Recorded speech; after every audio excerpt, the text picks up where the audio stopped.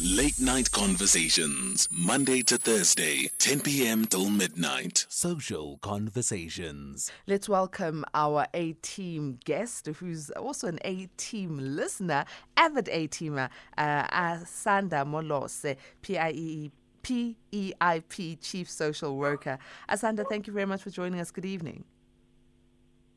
Thank you so much, Pat, and welcome to your listeners tonight. So you are an activator and you're active in, all over social media platforms. But most importantly, you're a qualified social worker with an honors degree. And you are one that is making sure that your community is thriving through your qualification and through your hard work. Talk to us about the project that you are embarking on at PEIP.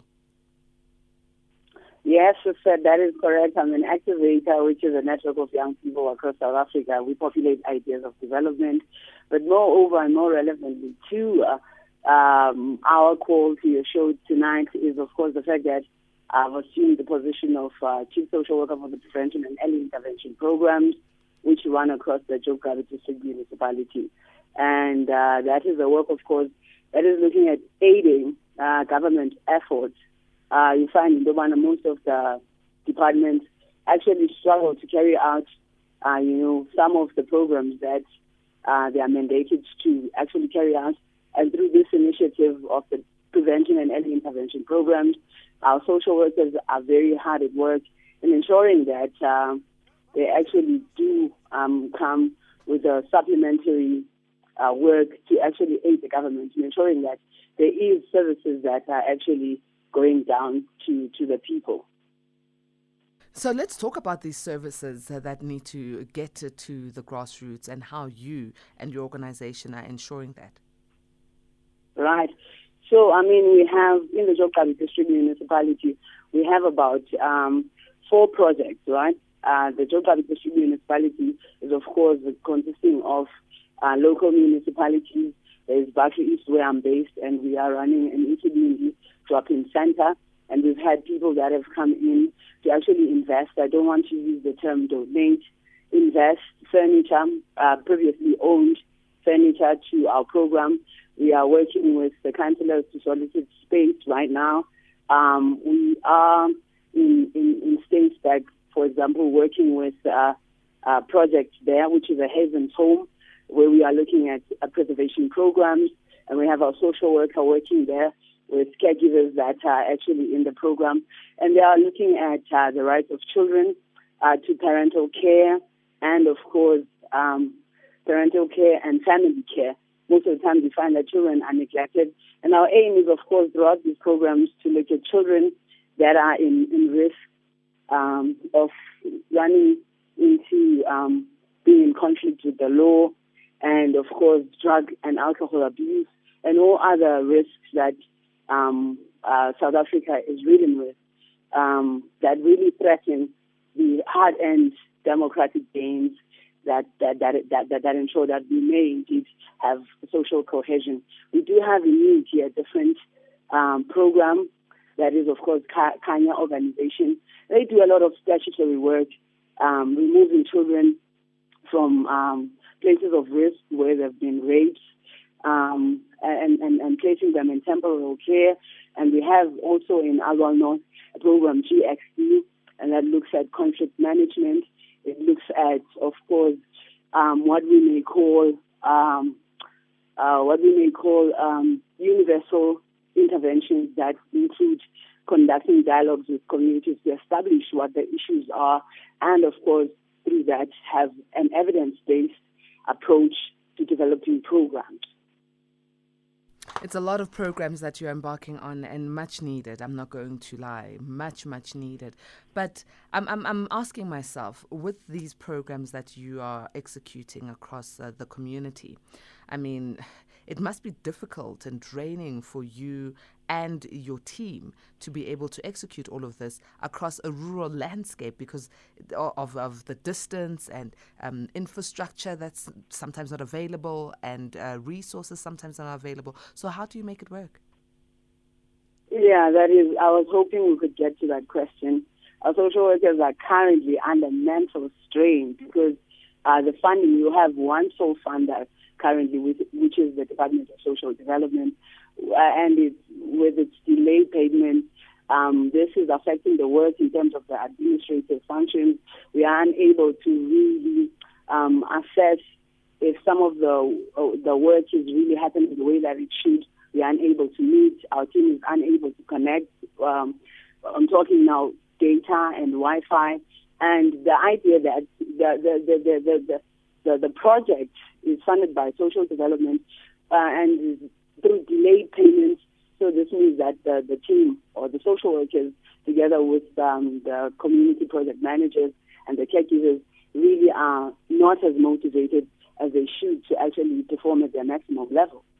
And there's also the issue, Asanda, that, social work is understaffed because there are a lot of social workers who are not employed and there's much help needed. So the ratio is not equal. So how do you guys mitigate that? Yeah, no, I think that's the fact that we are understaffed. I think is just perhaps a media narrative. There are lots of unemployed social workers, and many of them actually want work within the department, because the department, you also know, or you should know, that the department has been the funder for social workers for so many years. But the idea is there's just been a loss of investment through that funding, in the sense that many of those social workers get lost through the cracks. They believed in their mind that they were supposed to be absorbed by the Department of Social Development. And when this did not happen, when social workers find themselves without employment for the longest time, now through this program, there's been an absorption of social workers to ensure that services are being carried out. But the idea now is one, the fact that there's only one sole funder, which delays its payments. This means that social workers either become discouraged and don't do the work. Even if they see the need, they also, take their oaths back, because the idea of being a social worker is that you vow to help, paid or unpaid, but many a times you just feel that the people that should be affected are really unaffected, and our social workers really are thinking, oh my goodness, mental health, I cannot do this, I cannot be everything to everyone except, for myself. So we find a lot of people just saying, if people don't see that we also have a life we need to make a livelihood and to work to serve others whilst we are also meeting our needs, then they just, they become taxi. You sit on the fence and you think, I'm not coming, and leave. A-teamers, we are talking to Asanda Molose, who's a social worker for PEIP. She's a chief social worker there, and she's narrating to us the challenges faced by social workers and the industry. However, the great gains, despite the challenges that they have managed to bring to community, especially the community that she's representing in the Eastern Cape. Call in. Let's talk about what role, significant role that social workers are playing in our communities. And also, how can we support them? Mental health is an issue. Late payments, underpay, some of them. Unemployment. There's so many challenges that social workers are facing. So let's talk about it as A-teamers. You can call in on 011-714-2006 or send an SMS to 41391. WhatsApps go to 0614104107. Asanda, okay, so you've got this great program. With the support that you're receiving, maybe how impactful have you been, and who have you touched? What testimonies can you share with us? Right, to this very end, we started the program on the 19th of May. And in Barclays, we always started the Get Caught reading campaign, which was, of course, against the backdrop of children's literacy rights. There's a literacy, formal literacy mentor, and where we are in the Joe Gqabi District municipality, there are high levels of illiteracy within the district. This is proven against the backdrop of their integrated development plans. So that was our very first registering mark when we got to office here in the Joe Gqabi District municipality, right? There's been homes where we offer therapeutic programs. So our caregivers would go into the community and actually solicit cases of mothers that neglect children, undocumented kids, foreign nationals from Lesotho that have come to South Africa hoping to make a living for themselves. And have really overlooked the fact that it is every child's right to be at school, whether the child is a foreign national or not. And because they do not have the documentation, have then made the children stay at home. So we've intervened there, and we've driven educational, home-based education. So we go to the homes and we actually educate those people about the rights of the child and the rights of the parents to actually ensure that no child should be neglected in that way. So this is where we are in Maclear, in the Isibindi Drop Center. Of course, in Aliwal North, we do have a sophisticated team. I can call it interdisciplinary because my team there is have people with counselling skills. Others have worked in the sexual reproductive health space. So, they're making use of their,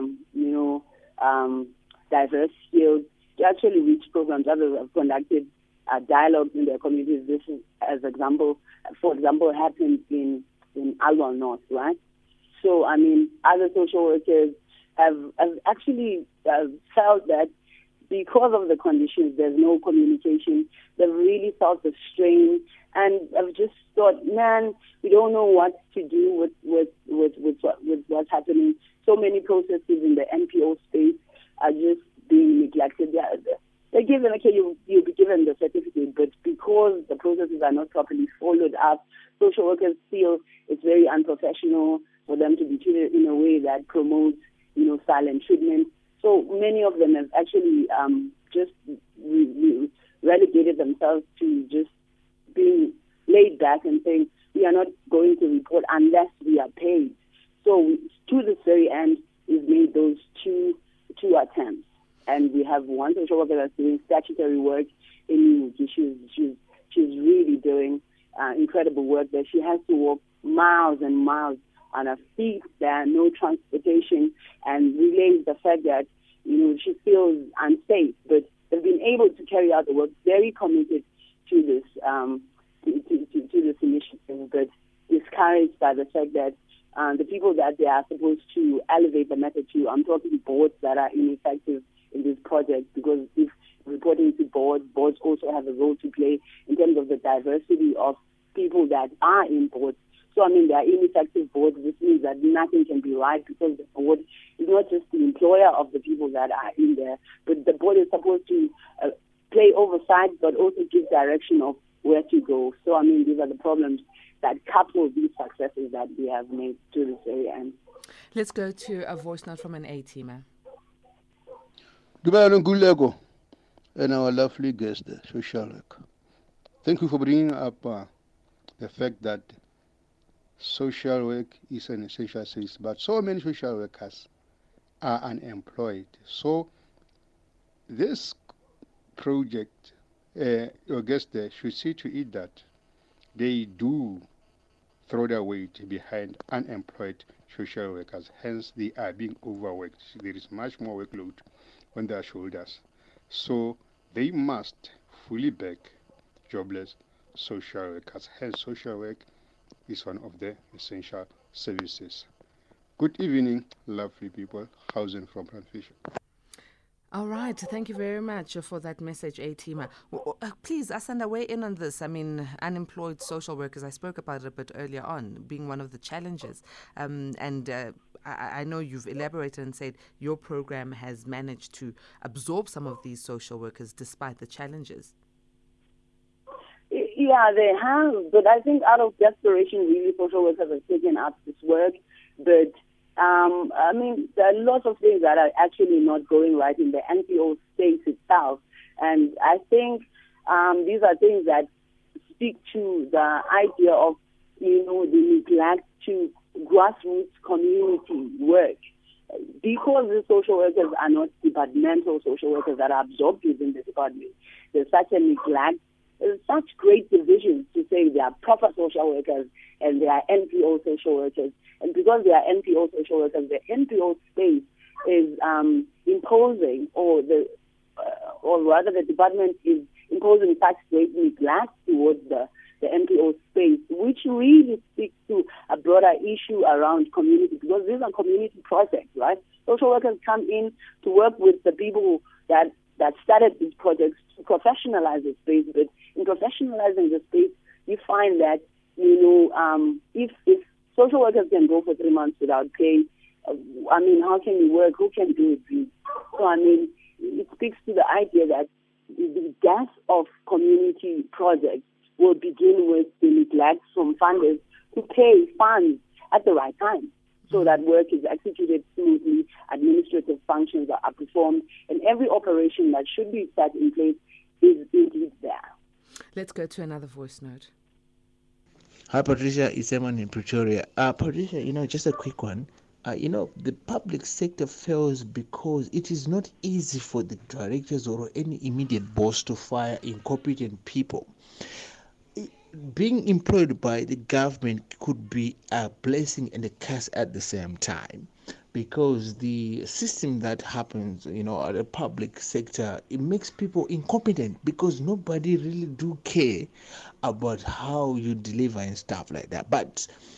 And people compare with the private sector. In the private sector, if you do not perform, you get fired. That's the thing. So the government just have to make it easy to fire incompetent people, especially at a lower level. And this is where the problem starts when it comes to service delivery. You might be blaming these other high guys and stuff. It is their problem, because as a leader, we can blame them because they're a leader, because everything is your fault if you are a leader. So just make it easy to fire incompetent people in a public sector. And this is a problem that faces the whole of the world. But some countries have managed to mitigate this problem. Well, on that note, I'd like us to just get your closing comments, Asanda, and what support you might need from the community. Yeah, no, thank you. I think I found it slightly funny, the part of firing, and I think it is true that people that are not delivering should actually be fired. You find that some of the issues that make it hard for this work to actually happen is, of course, the incompetence from those people that were running projects. But we cannot drive divisions in the community projects by bringing in social workers who are set to professionalize the space, by saying, okay, we actually don't need these people. I think the department should also be held accountable for not training, the people, the community people that ran the project before the social workers got there. But onto the real issues of how we can actually ensure that there's a flow of great, healthy, mental spaces in these NPO spaces. I think what needs to happen is that funding needs to be done you can't call people to come and begin work and you have no plan on how to play them. And the sending of pillar to post, the scapegoating in the NPO spaces, that's one thing. I think, too, it needs to be just a proper structure, and I'd be willing to propose to the funders what the proper structure is, because there are also no structures. If you find a dead board or a deadbeat board that you're supposed to, report to, this means that the work will never actually get carried out. So I think there needs to be just let's scrape the whole thing off. Let's do an overhaul with the whole project and start to reimagine it and how it could actually happen from the board to the director, to the head, to the project manager, going straight down to the people that are coordinating it and the people that are supposed to be really executing this type of work. In terms of the funding, I think that, is something that we really need. And, of course, where we are in Battery, space, I think space. Space is what we've been really struggling to actually get. And there are very many empty, community spaces here. But, sometimes these things are ridden with political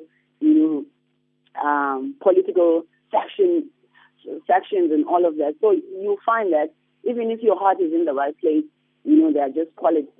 People just don't want to give you the space because they just don't want to give you the space.